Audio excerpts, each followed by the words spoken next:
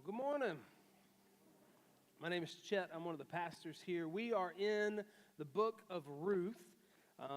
We're going to be in the second chapter today. If you have one of the blue Bibles in the row in front of you, it's on page 127.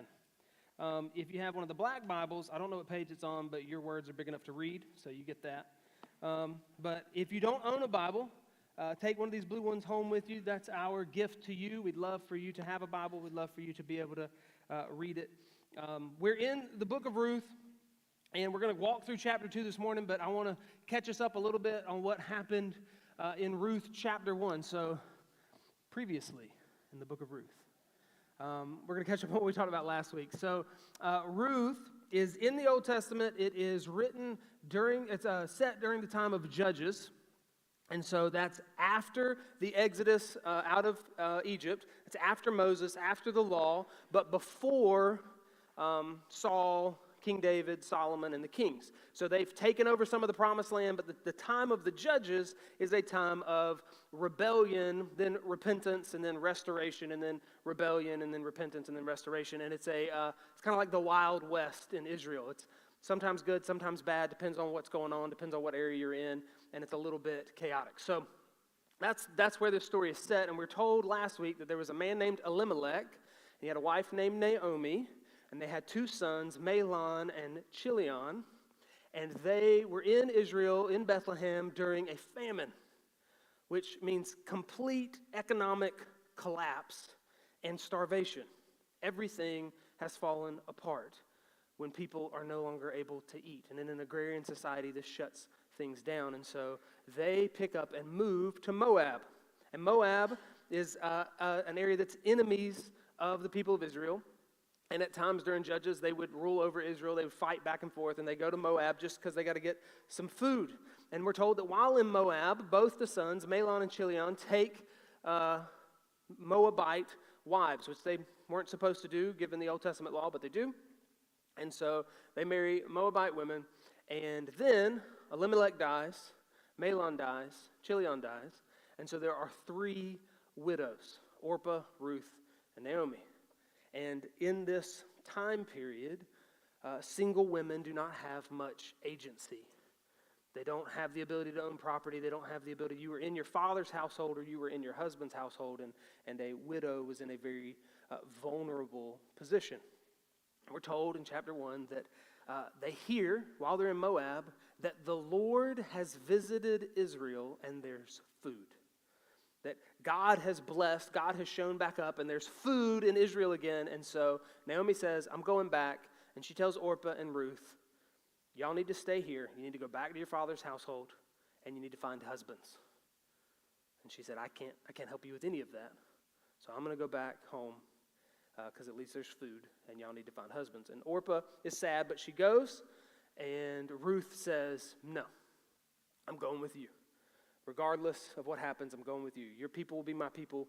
Your home will be my home. Your God will be my God. I'm going to stay with you till you die, and I'm going to be buried in the same spot. And may God curse me if I don't do that. It's an aggressive way to say, I really care about you, and I'm going to stick with you. And so she does. She and Naomi head back, hopefully just trying to find a place to land, hopefully trying to find some food. When they show up, people in town say, hey, Naomi's back. And Naomi says, no, she's not neither. Naomi died in Moab. Y'all can call me Mara, because Naomi means pleasant and Mara means bitter. She said, Naomi's not here anymore. Pleasant's gone. Bitter's back. And she, in chapter 1, refers to herself as hopeless, empty, and bitter. That's a bad spot to be in. And if you can take a second to just appreciate where they are, everything that she thought was going to work out when she married Elimelech, everything that she thought was going to work out when she had her first son and her second son, everything that she thought would happen when they began their lives, none of it panned out the way she wanted it to. Just to survive, they had to leave their homeland. And then everything falls apart in Moab, and she comes back and she says, I'm hopeless, I'm empty, and I'm bitter. And that's where we left them last week. So let's pray, and we're going to go into chapter 2 and see if this gets any better. God, we ask for your help. We ask for your grace as we study your word. We're thankful for stories like this. We pray that you would help us through the work of your Spirit and the power of your word to see you in the middle of this, so that we might learn to see you in the middle of our circumstances as well. We ask this in Jesus' name. Amen. So we're going to pick up in the last verse of chapter 1 because it sets the tone, kind of gives us the setting. It says, "So Naomi returned, and Ruth the Moabite, her daughter-in-law, with her, who returned from the country of Moab. And they came to Bethlehem at the beginning of the barley harvest." A couple of things we need to note from this one verse. First of all, this is right after Naomi gives her whole speech about Naomi's not here anymore, I'm Mara, which had to be really awkward for the people who were like, "Hey, Naomi," and she's like, "No." But what I love about this is the absolute next verse, when she's done talking, goes, "So Naomi," shows back up. I just appreciate that she does not get to take her circumstances and redefine her identity. That's so good. She says, everything's fallen apart for me. Pleasantness is gone. Bitterness is here. That's who I am now. And the Bible says, no. God's just like, nah, that's not how that works. And that's really good news for some of us, because we get in these situations where we think everything's fallen apart. I'm just worthless. I'm just unlovable. I'm just hopeless. And isn't it good that we have a God who just goes, no, you don't get to use bad circumstances to rewrite your identity? That's a whole sermon right there. It's not today's sermon, so we're going to have to keep moving on. But that's a good thing. Then it says, and Ruth the Moabite. Now, you know what Ruth was called in Moab? Ruth. Just like Swedish fish in Sweden are just called fish. She just is Ruth. But when she comes to Israel, they're going to call her Ruth the Moabite over and over and over again, because her Moabiteness stands out now. She feels it. They feel it. They see it. If you've ever been in a place where you were the only person who spoke your language, everybody else spoke a different language, or you're the only person who looked like you or dressed like you or had the same skin tone as you, if you ever dated somebody of a different race and then went to their family reunion, you know kind of how she feels.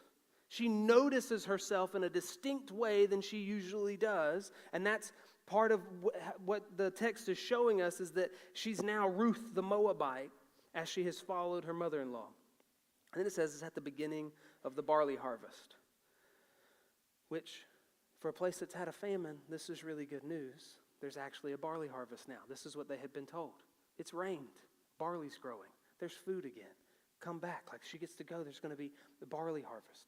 And right after the barley harvest is the wheat harvest. And both of those are staple crops. Barley is used to make alcohol, but when you've been starving, that's not the first thing they do with it. It's a staple crop. They use it to make bread. They use it to make soups and stews. It was something that they were immediately coming back into. We're going to get to eat again. And so they show back up at the beginning of the barley harvest. Now, this is chapter 2, verse 1. Now Naomi had a relative of her husband's, a worthy man of the clan of Elimelech, whose name was Boaz. All right, a couple things we need to note from here. First, they're just introducing him, but he doesn't show up till later. So they cut over here and say, y'all need to know about Boaz, and then they turn back, and that was it. They just kind of give him a little introduction. A couple of things that are helpful for us to capture. First is, Boaz is a really cool name. Name your kids that, and then you can call him Bo. That's for short. It's awesome. Although, never mind. Anyway, all right. And we're told that he's a worthy man. That word is used to mean wealthy at times, to mean prominent, to mean a war hero. He's well-respected, but it also means he's well-respected in a way he's helpful to the people around him. He's a blessing, that he's a solid, worthy man. He's a godly man. That's what that's saying. And then it says a worthy man. It says he's a relative of her husband's, a worthy man of the clan of Elimelech. Now, for us, that's just background information. But for Jewish readers, their ears just perked up a little bit. Oh, he's a relative. Oh, because they would marry inside of their clans. And if you had a problem, the people inside of your clan were the people who would help you out of the problem. They were the people who could help buy back property. They were the people who could help you get your family line back in order. They were the people who were to be helpful. So when they say that, I just wanted to introduce y'all to a man named Boaz, he's great and he's related, Jewish people went, Oh. And so that's what we need to capture from that. Verse 2. And Ruth, the Moabite, said to Naomi, let me go to the field and glean among the ears of grain after him in whose sight I shall find favor. And she said to her, go, my daughter. So, barley harvest, but they don't own property. So she just says, I'm going to go follow behind the people who are reaping, and I'm going to glean. Reaping is where you get to take all the stuff that you can carry. Gleaning is where you get to pick through what they accidentally dropped. And so she says, I'm going to go see if someone will show me some favor, be kind to me, and let me glean. And they're leaning into, in Israel, a part of the Old Testament law. This is in Leviticus chapter 23. It says, and when you reap the harvest of your land, you shall not reap your field right up to its edge, nor shall you gather the gleanings after your harvest. You shall leave them for the poor and for the sojourner. I am the Lord your God.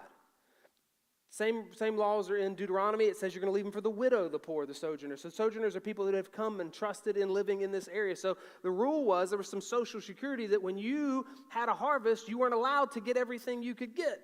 You had to leave the edges for people to come by and pick from there. And you had to, once you went through once, you weren't allowed to go back and get everything you dropped. You were supposed to leave it so that there were people could do exactly what she's doing. But we're in the time of the judges, which means sometimes people were following the law, sometimes they weren't. And we're not quite sure if this is going to work out. But she says, we got to get some food some way. I'm going to go do this. It'd be similar to if you were in a real bad spot and you said, look, it's Saturday morning. I'm just going to drive over to Lowe's and I'm going to sit outside and I'm going to wait and see if I see somebody who looks like they're in a big project. And I'm going to go over and ask, can I help you for the day? Pay me whatever you can. That's the spot they're in. And so Naomi says, go. So she set out, it's verse 3, and went and gleaned in the field after the reapers. And she happened to come to the part of the field belonging to Boaz, who was of the clan of Elimelech. And behold, Boaz came from Bethlehem. Okay. The way this is written is a little bit tongue-in-cheek, it's got a little bit of irony in it. He's saying like this. So she set out and went and gleaned in the field after the reapers, and she just so happened to come to the field belonging to Boaz. And then when it says, and behold, that's look. Oh, looky here. Boaz showed up. Would you notice that? That's the way this is written. It's got a little bit of, we're supposed to catch the fact that this wasn't just, well, what a coincidence. She's in the right field, and look at that strapping lad, Boaz, just happened to show up. It's written in a way that's trying to help you see that there's more at work here than just coincidence. And it's going to be written that way through the rest of chapter 2 and 3. There's going to be all these times where you're going, and they're intending to make you go, wait a second, something else is going on here. And that's one of the things that we need to wrap our mind around, is that God often works with his visible hand. That there are times where there are miracles. There are times where he parts the Red Sea. There are times where there are plagues. There are times where an angel shows up and talks to somebody. But all the time, God is working through his invisible hand. That he's blessing and orchestrating and helping things work out according to his will. That he's moving in ways we don't see. That he's moving in ways that are helpful and grace-filled and loving towards us that just seem like, well, what are the odds of that? Exactly. What are the odds of that? God's really good. And they're going to see that as they go through. They're going to respond in the same way, understanding that God has blessed here. So, would you look at that? She shows up on his property, and he shows up. Well, I'll be. And he said to the reapers, the Lord be with you. And they answered, the Lord bless you. So he comes up and says, may the Lord, that Lord, capital L-O-R-D, when you see it in your scripture like that, means they use the proper name, Yahweh of the Lord. It's the I am that he tells in Moses in the book of Exodus. And so they're saying, may Yahweh bless you. May the Lord bless you. And they respond, may the Lord bless you. And this is a bit of an uncommon greeting. It seems like it's a very genuine, he's devout, and he seems to have a good relationship with his workers, that there's mutual blessing and care. Then Boaz said to his young man who was in charge of the reapers, Whose young woman is this? Now, what happened is he shows up, he sees his reapers reaping, and he's got young men and young ladies that are working, reaping his field, and then there's another young lady following behind, gleaning. And you'll notice the question is different than the way we would ask the question. We would say, who is this? But if you remember, females didn't have a lot of agency. He says, whose young woman is this? Whose household does she belong to? Who is she under? And the answer, the sting that we're supposed to feel in this text is no one. Like when you're talking to someone and they go, how's work going? But you got laid off last week? That little, how's your girlfriend? She broke up with me. Oh, I'm glad I brought it up. That kind of thing. So he asks, whose young woman is this? And we know the answer. Nobody's. She's got nobody. She has no father. She has no household. She has nobody. She's doing her best just to eat today. And the way the text is written is there's this little, but is there gonna be an answer to that later? Is she gonna be with somebody? That's the way it's written. So whose young woman is this? And he answers, the servant who was in charge of the reapers answered, she is the young Moabite woman who came back with Naomi from the country of Moab. And she said, please let me glean and gather among the sheaves after the reapers. So she came, and she has continued from early morning until now, except for a short rest. The Hebrew phrase there is she's lived in the field. That she's nonstop. She's been working. She came and said, can I glean? And that's what she's been doing since forever. She's working. And then Boaz said to Ruth, so he goes over to her. He didn't talk to her at first. He just asked about her. He goes over to her. And now you can feel a little bit of tension because she's been working all morning. Head guy shows up, has a little conversation. If you've been in these situations, you're usually paying attention to these sort of things. Boss man starts heading over to you. This may not go well. If you've ever been in a situation where someone who is in charge of things suddenly knew your name, you're like, oh, is this good or bad? You know my name. What's happening here? So he comes over to her, and there's this moment of what's going to happen. And Boaz said to Ruth, now listen, my daughter. Do not go to glean in any other field or leave this one, but keep close to my young women. Let your eyes be on the field that they are reaping and go after them. Have I not charged the young men not to touch you? And when you are thirsty, go to the vessels and drink what the young men have drawn. Y'all, he could have walked over and said, get out of here. He could have walked over and said, hey, it's okay if you do this today, but keep back from everybody and find somewhere else tomorrow. He comes over and says, you find my young women and you stick close to them. And if you get thirsty, they've already drawn water for you. Which is above and beyond. He says, you're welcome. He could have treated her like a Moabite. But he comes over and he says, you're welcome, you belong, you get to participate in the same level as everybody else. Then she fell on her face, bowing to the ground, and said to him, why have I found favor in your eyes that you should take notice of me, since I am a foreigner? So she feels this, how much of a blessing it is and how odd it seems. But Boaz answered her, all that you have done for your mother-in-law since the death of your husband has been fully told to me, and how you left your father and your mother and your native land and came to a people that you did not know before. The Lord repay you for what you have done, and a full reward to be given you by the Lord, the God of Israel, under whose wings you have come to take refuge. First of all, her character has preceded her. Her grace and kindness has preceded her. We find out now she's also a hard worker.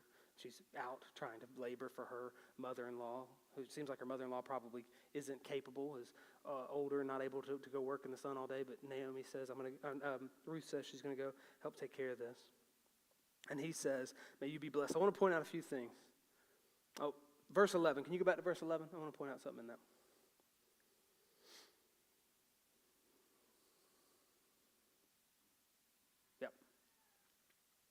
You left your father and mother and your native land, and you came to a people that you had not known before.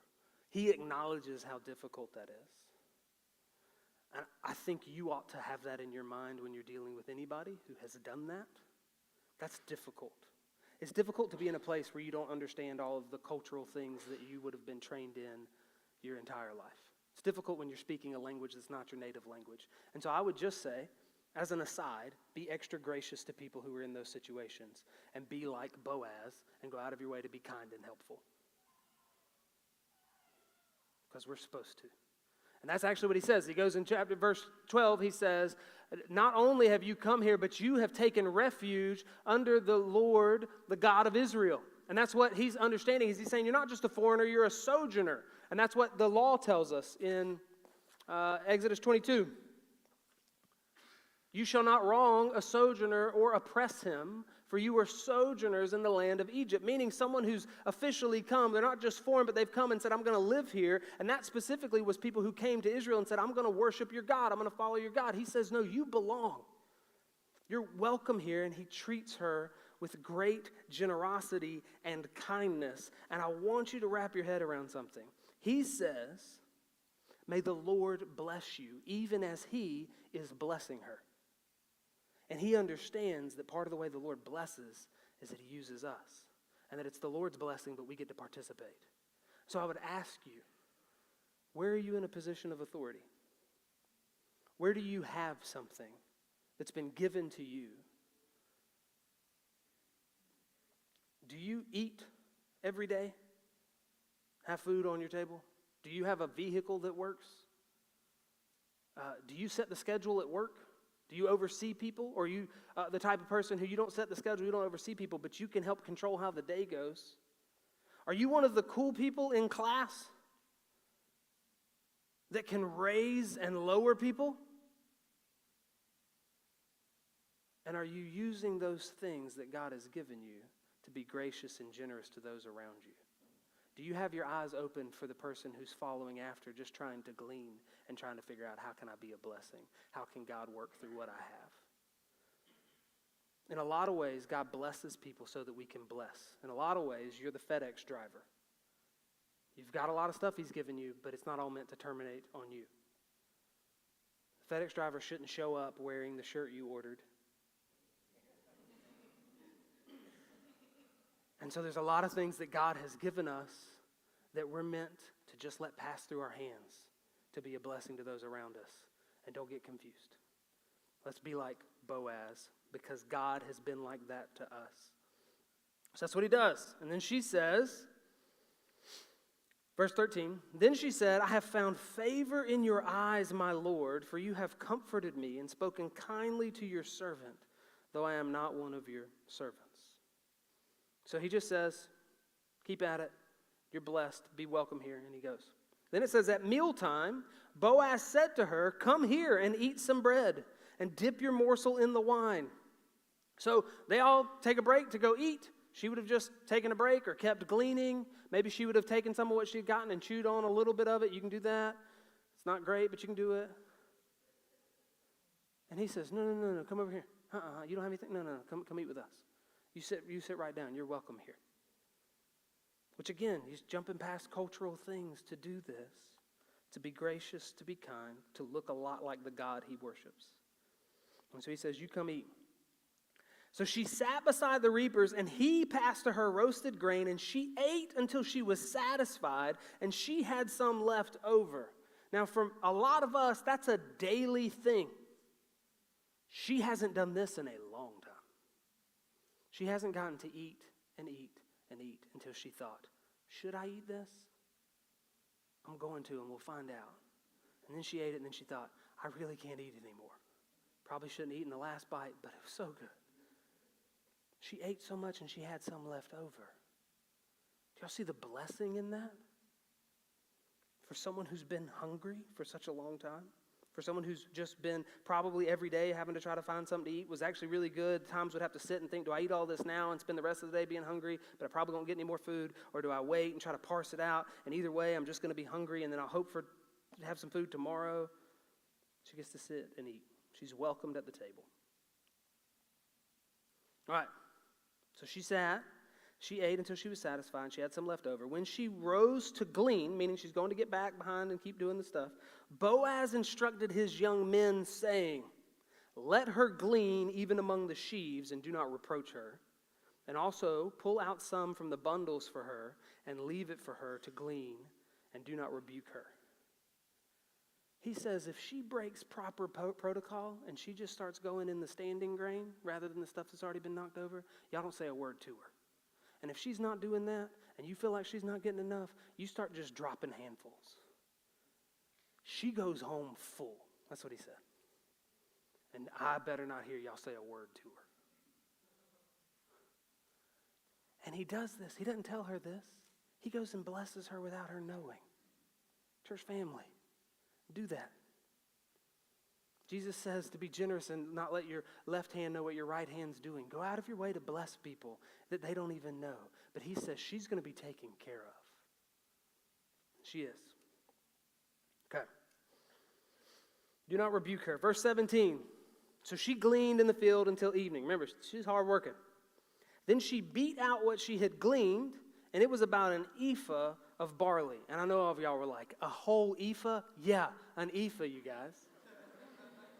My mind was blown too. Yeah, so it's a bushel, and it's like 30-ish pounds.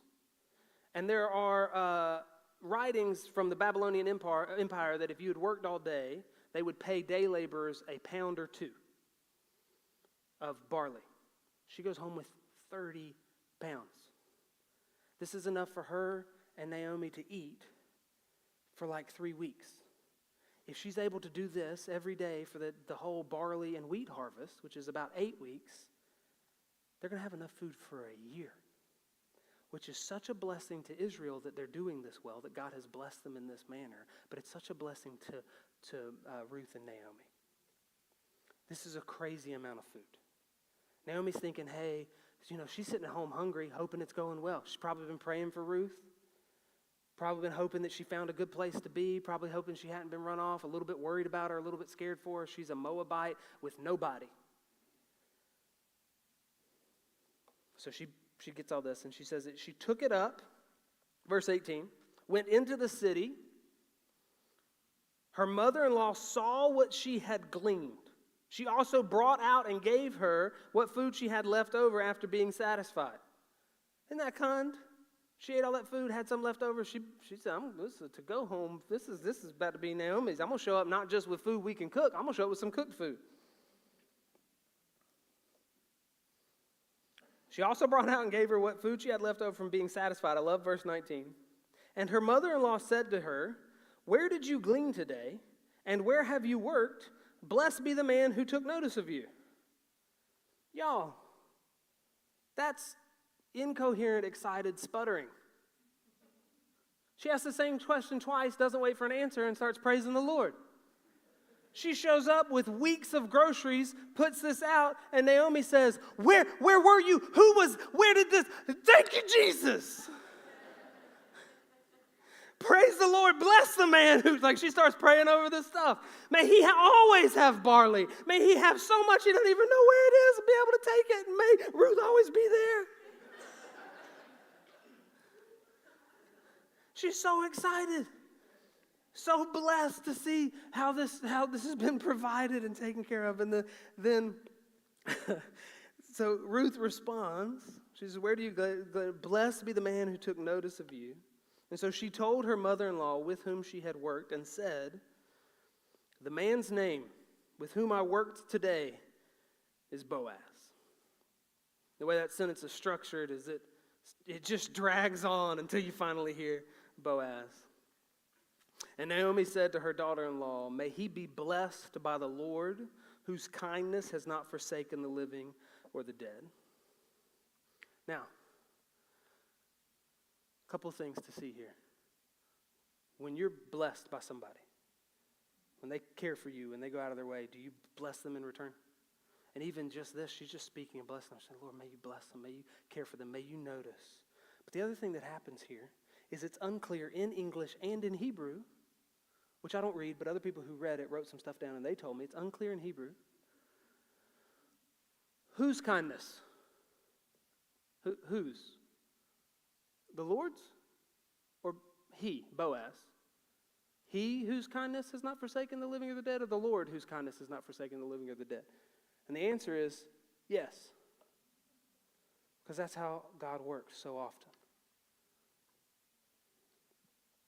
You go to the grocery store and you get a gallon of milk. How'd that get there? The truck driver? The person who milked it? The person who put the milk jug on the counter? The cow? God? Yes. This means that there's a lot of joy in normal work because you get to participate in all the ways that God is blessing. And it also means that there are times where we pray for the visible hand of God and he blesses us with the invisible hand of God, and we're supposed to recognize it and celebrate it. There are times where we pray and a tumor is removed and you show back up and it's gone. They scan, they say, I don't know where it went. And you say, I don't care where it went. It's gone. High five, I'm out of here. There are other times where you pray, and they show back up, they scan it again, they say it's continued to grow. We need to do surgery now. And God, in his grace, has placed you here where there's a hospital, where there's a doctor, where there's a skilled medical team, and they remove a tumor. Praise the Lord. And praise the medical team. Thank you, Jesus. That's how this works. So often, he provides food, but sometimes he provides it through, you got a job. Sometimes he provides it through church family brought some things over. But we get to recognize and appreciate how he blesses and cares all the time. Now, a little bit of foreshadowing for next week, for chapter 3. Naomi said to her, this man is a close relative of ours, one of our redeemers. Now, if this was a 90s sitcom, the crowd would have just gone, ooh. Because there's a lot of hope packed into that. He's a close relative. He's one of our redeemers. This means a couple of things. One is he's a close enough relative to fit into the role of a kinsman redeemer. And a kinsman redeemer is someone who can help get you out of bad situations, and they're supposed to. They're supposed to help buy back land. They're supposed to help when a family line seems like it's going to end, which this seems like it's going to end, that there will be no heir for Elimelech because of no heir for Mahlon or Chilion. These kinsman redeemer can come back in and get property back. They can come back in and sort things out. And so it either just means he's close enough to do that, but it also seems that at times they actually had someone who was prominent, worthy enough, wise enough that they were almost assigned the role. Like a mafia don, but in a really good way. He's a relative who's taken on this role, and he can do special things. He can get some stuff accomplished. And so she says he's a redeemer, which means there's some hope that we can actually get reestablished. And for a Jewish reader, you go, wait. How reestablished? He going to help you get your house back and get your land back? Or is he going to help get your bloodline back? And for who? Is he potentially going to marry Naomi, or is he going to potentially marry Ruth? And I don't want to give it away, but the title of the book's a hint. And so you start thinking, is Naomi thinking what I think she's thinking? And chapter 3 is going to say, yes, she's thinking what you think she's thinking. Naomi has noticed something, whether Ruth has noticed it or not, is that Naomi is suddenly very excited about Boaz's potential as a suitor, as a husband. And I'll tell you, she noticed some things that are worth noticing. So, ladies who are looking for a husband, here are a couple things to look for. He loves the Lord, but he doesn't just talk about him, he obeys him. That's good. He showed up and said, may the Lord bless you. And you go, that's a good sign. And then he was generous and kind, and he knew the law, and he applied it over and above. It's like, oh, that's a real good sign. So I'm excited. Can they come in here and sing and raise their hand? Yeah, that's good. What do they do when they leave? They still follow the Lord? They know their Bible? He has a job. Yeah. That's good. Young men, you can only help what your face looks like so much. You can only help how tall you are so much. But you can go to work, and you can work hard. Let me tell you something. A nice job smells good on a man. She poured out all that barley, and she said, this guy seems handsome.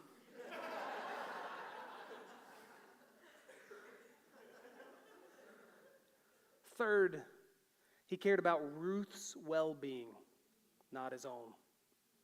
He gave, he didn't take. Oh. If you're in a relationship, he doesn't care about you. He cares about what he gets from you. Don't be in a relationship anymore. If you're married, that doesn't apply. And I'm sorry I said it that way.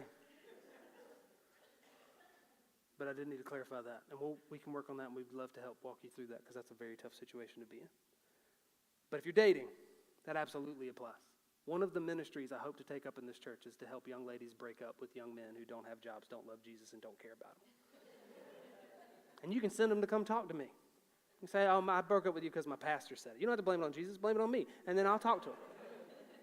I'll say, yeah, you have a job, you love Jesus, get in a group. We'll help you out. We'll make you handsomer by the day. Fourth, he's a close relative. I mean, he's checking all the boxes, you guys. That one's a joke. I know we got some people from Kentucky in here. That's just a joke. Just those first three.